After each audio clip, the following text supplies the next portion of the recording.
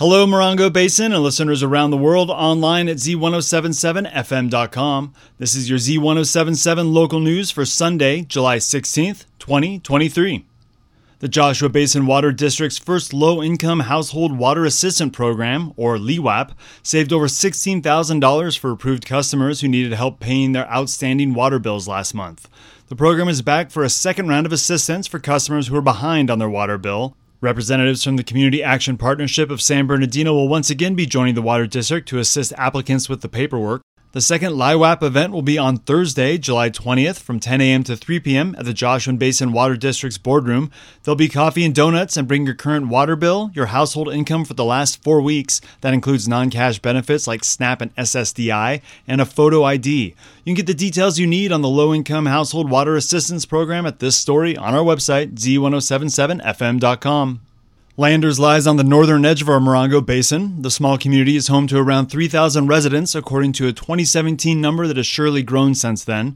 It's also home to Giant Rock, the Integratron, and it was the epicenter of the magnitude 7.4 Landers earthquake, which shook the high desert back in 1992. What you may not know is that Landers began as a remote airstrip back in the 50s. Mike Lipsitz joins us with a look at how Landers first took off.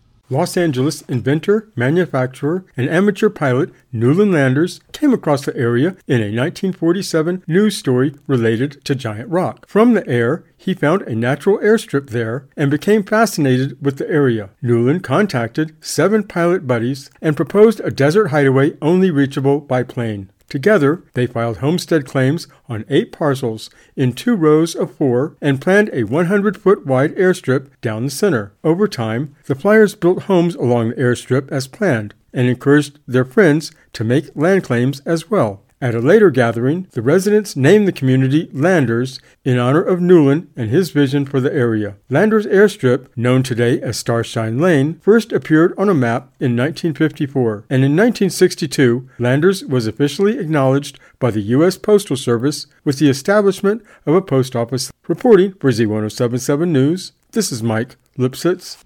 Thanks, Mike. We'll have pictures and a link to the original article from High Desert Magazine. That's a periodical that was previously published by Z107.7 owner Gary Dagneau. That's at this story on our website, Z107.7fm.com.